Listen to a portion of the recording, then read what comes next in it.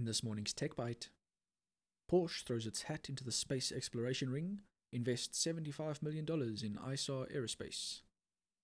Cassie the robot has completed its first untethered 5K run in just 53 minutes. And Sony has sold 10 million PlayStation 5 consoles.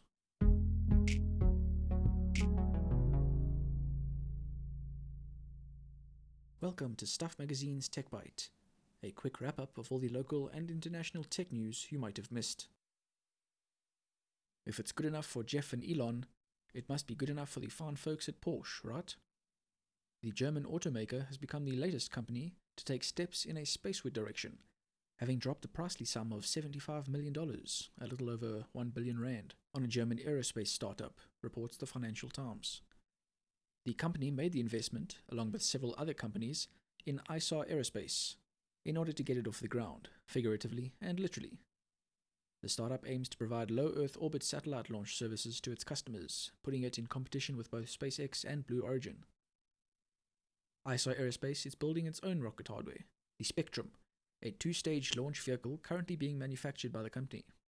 It'll top out at a 1,000 kilogram payload sent to low Earth orbit and 700 kilograms to a sun-synchronous orbit.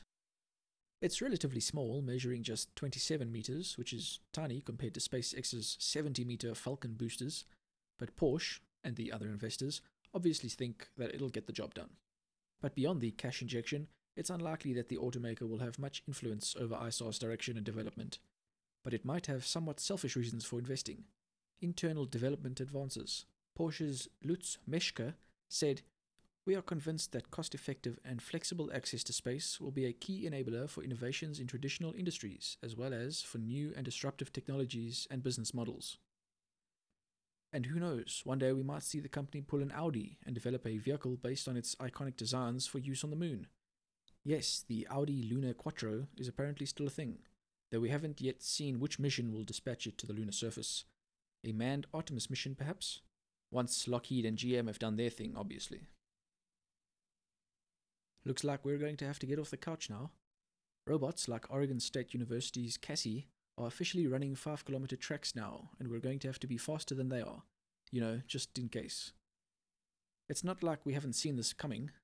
Boston Dynamics' Atlas robot has steadily been improving its athleticism over the years, so it was only a matter of time before a bipedal machine joined us on a park run. Thankfully, many of us will be able to beat Cassie's 5K time. The robot managed to complete the run in 53 minutes. The OSU's robotic biped wasn't exactly threatening when pulling off its athletic feat. It required an escort and a helping hand on 2 occasions during the run. These bits of assistance added about 6.5 minutes to the total 53-minute time, and were required because the onboard computer overheated on the first occasion, and the person piloting the robot, it's not autonomous yet, executed a turn too fast on the second. Still, that's a 47-minute time. Not too shabby, but not spectacular either. The run is remarkable for a few reasons. It was done on a single battery charge and without recourse to a tether of any kind. It's also the first time a bipedal robot used machine learning to control its motion over outdoor terrain. Perhaps worryingly, Cassie the robot taught itself to run and used those skills to set its 5K personal best. Jonathan Hurst, the robotics professor responsible for directing much of the project, said, "In the not very distant future, everyone will see and interact with robots in many different places in their everyday lives. Robots that work alongside us and improve our quality of life. Delivery functions are an obvious starting point, but Hurst believes they'll assist inside human homes at some point too. We've seen that movie before.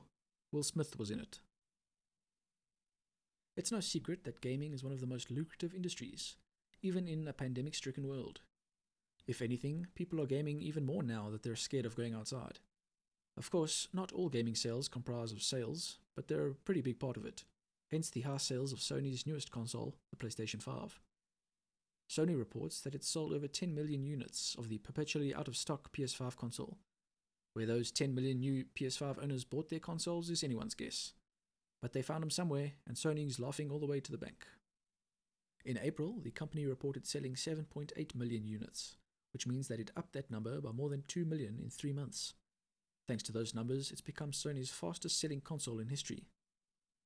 While PS5 has reached more households faster than any of our previous consoles, we still have a lot of work ahead of us as demand for the PS5 continues to outstrip supply. says Jim Ryan, president and CEO of Sony Interactive Entertainment, according to The Verge. I want gamers to know that while we continue to face unique challenges throughout the world that affect our industry and many others, improving inventory levels remains a top priority for SIE. But it's not only the towering PS5 that sold well. According to the company, its games are also reaching most of those consoles. Spider-Man Miles Morales has sold in excess of 6.5 million copies since launch, while Ratchet & Clank Rift Apart sold more than 1.1 million copies in a month. Thank you for listening to Stuff Magazine's Tech Bite. We'll be back again on Monday with all the local and international tech news you might have missed.